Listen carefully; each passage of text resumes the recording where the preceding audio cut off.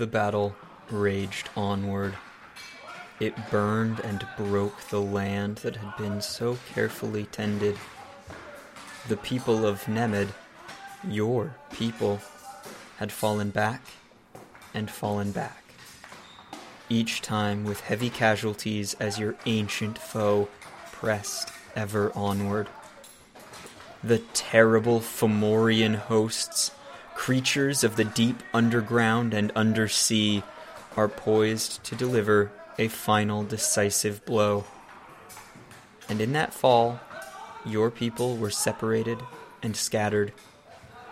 In haste, you load as many of your people as you can save into a ship and sail north, fleeing your ancestral home.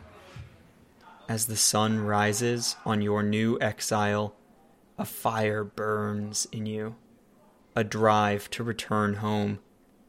You know to do that will require knowledge. It will require power. It will require talent. Your journey has only just begun. According to myth, long before the Celts arrived in Ireland, the island was populated by several mythical peoples. But during the Great Deluge, or perhaps a great battle, they were driven from their home and scattered. In time, the descendants of those people would return bearing new knowledge and new names. Chief among them, the Tuatha De Danann, the people of the goddess. The story and histories of the Tuatha De Danann are complicated and filled with contradiction. They are called gods in some tales, kings in others. Many of them became associated with saints, as their history was recorded by Christian monks. The monks modified the stories to an extent, sometimes calling them fallen angels who were neither good nor evil. But a few things were constant throughout all the stories. The Tuatha De Danann were immortal. They wielded powerful magic that could shape the land and bend nature, and they would eventually become the Is Shi, better known as fairies. This is not a fairy tale. Not yet. This is the story of a proud and powerful people that ruled ancient Ireland of myth for centuries until the arrival of the Celts. The story that sets the stage for many centuries of folklore. The tales of the Tuatha De Danann establish the mythology that fuels Ireland's stories of fairies, witches, spirits, and more. I am Andrew Eagle, and I am very excited to invite you to join me as I explore the roots of a rich mythology and pass through the veil. Medieval writers who recorded these myths claimed many forms for the Tuatha De Danann, but their identities remained fairly constant. The Dagda, one of the chief gods who represented magic, wisdom, strength, and agriculture. He was a father figure in myth and possessed command over life and death. The Morrigan, the great phantom queen, associated with war and fate. She could predict doom, death, or victory in battle. However, she is also a guardian, serving to protect the territory and its people. Manannán, a powerful god of the sea, associated with both the Tuatha De Danann and their ancient enemies, the Fomorians. He wields powerful magical artifacts and served in two roles. The first, as ruler and guardian of the otherworld, responsible for ferrying souls to their afterlife. The second, as trickster, who liked to create mischief for his brethren among the gods. And many more. There were gods of craftsmanship, a god of healing, and many other domains. Some hold strong parallels among the pantheon of other Celtic peoples. You and your people, the few that survived, sailed north. In order to return to your home, you would need to gather your strength, and so you ventured farther than your people had gone before.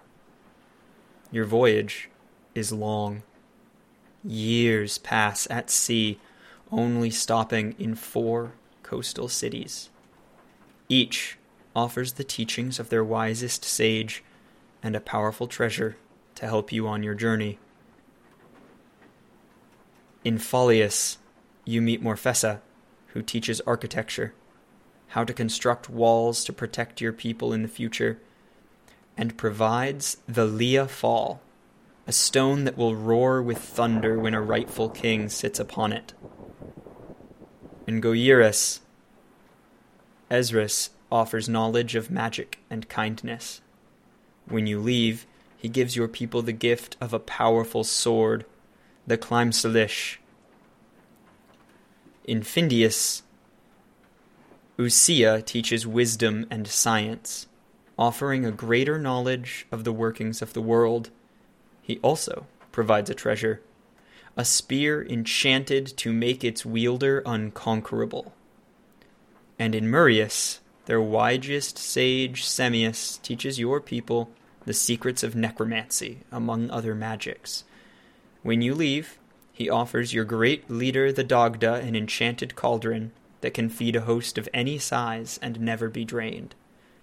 With powerful magic and many a treasure in hand, you and your people finally turn your sails back toward home, to reclaim what is yours.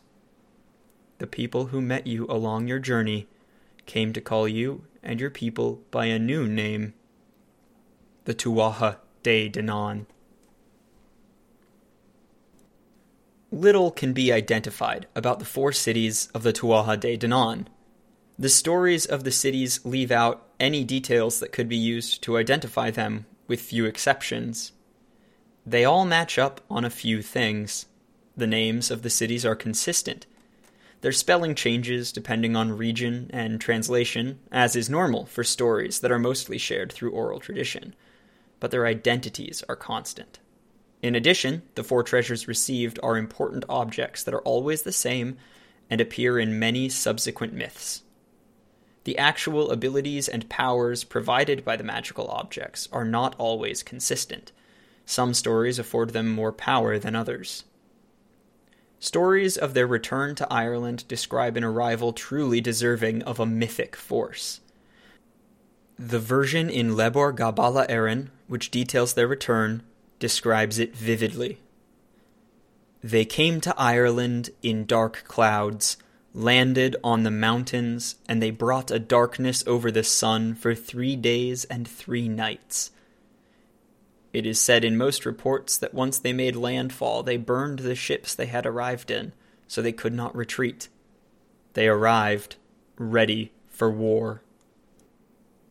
The seemingly impossible has happened. When you make landfall, you are prepared to face your old foe, the terrible Fomorians that drove you out. But they are gone, and in their absence, the land has been settled by a different people, a new people. At first, you strike a deal with them. You agree to share the island with each group ruling over half. They soon prove they could not be trusted, however, and betrayed the deal struck. They left your people no choice, and your king at the time, Nuada, led your people in war. You were victorious, driving them away, and with that victory there was peace. Peace that your people would rule over for many years.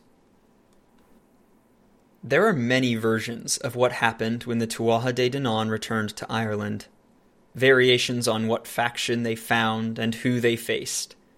The most common version says that the king of the Tuatha De Danann, Nuda or Nuada, led the battle against the Firbolg, a people that had found and abandoned Ireland many years before and colonized it. During that battle, Nuda was injured and could no longer serve as king.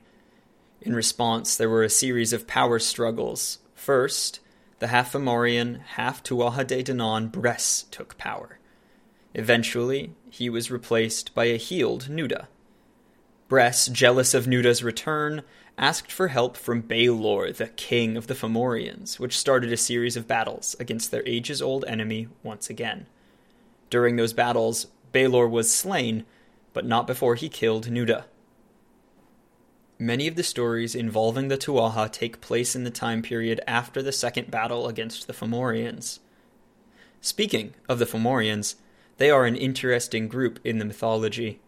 Equal parts god and monster, they were, in many ways, the destructive aspect of the Tuatha De Danann. They were individuals with great power and magic who were long-lived or immortal. Most often, they were simple foes, but they also intermingled with the Tuatha De Danann, suggesting a far more complicated relationship than the surface of most stories. And in the end, all the stories of the Tuatha De Danann come to the same conclusion. Long after your people faced and defeated their ancient foes, a new people arrived. Calling themselves the Milesians, they bring with them new gods, powerful gods, and weapons. It becomes clear incredibly quickly that were you to face them in the open field of combat, there would be no hope for victory. The leaders of your people, 3 goddesses and their husbands, bring a plan before you and the rest. They know that you cannot hope to defeat the invaders in combat, so you will use your magic to defeat them. The 3 kings, husbands of the goddesses, propose a deal to the Milesians. They would leave the land for several days, anchoring offshore, while the Tuatha discuss a truce to end the war between the 2 people. Once all the Milesians had boarded their ships and anchored nearby, your greatest druids conjured a powerful storm to attempt to destroy and scatter them. But then, one of the invaders, a man you have met during meetings with their leaders, a poet named Emergin, calmed the sea. He spoke such beautiful verse that the sea itself would not harm him. There was no choice left. You had to surrender. The Milesians agreed to divide the land equally between themselves and your people, but Emergin was clever. He gave the land above ground to the Milesians, and the underground portions to you and yours. The Milesians led your people underground into the She Mounds, and the deal was sealed. The conclusion of the story is not a happy one for the Tuatha De Danann. Their defeat at the hands of the Milesians, better known as the Celts, left them abandoned and forgotten beneath the burial mounds that dotted Ireland. Over time, while the gods of the Celts gained traction and following, it is said that the power of the Tuatha De Danann faded. Their original names and grace diminished. They became the Is She, the fair folk. They became fairies. Fairy stories have a special place in my heart. They were the first pieces of folklore that really captured my imagination. I could picture the other world so clearly. A beautiful and strange world populated by creatures that were dangerous without being evil, helpful without being good. They were mischievous and strange and wild. So similar to us and so alien. Fairies are a distorted mirror, and their stories reveal as much about us as people as they do about the creatures within the pages. I hope that you have enjoyed this episode of Through the Veil, and I'm glad you joined me. If you found your time well spent, I encourage you to subscribe to get new episodes weekly wherever you listen, as we continue our exploration of folklore, legend, myth, and magic. If you have topics you would like to hear covered, email me at throughtheveilpodcast@gmail.com or find me on Twitter @throughveil. And as always, thank you for listening.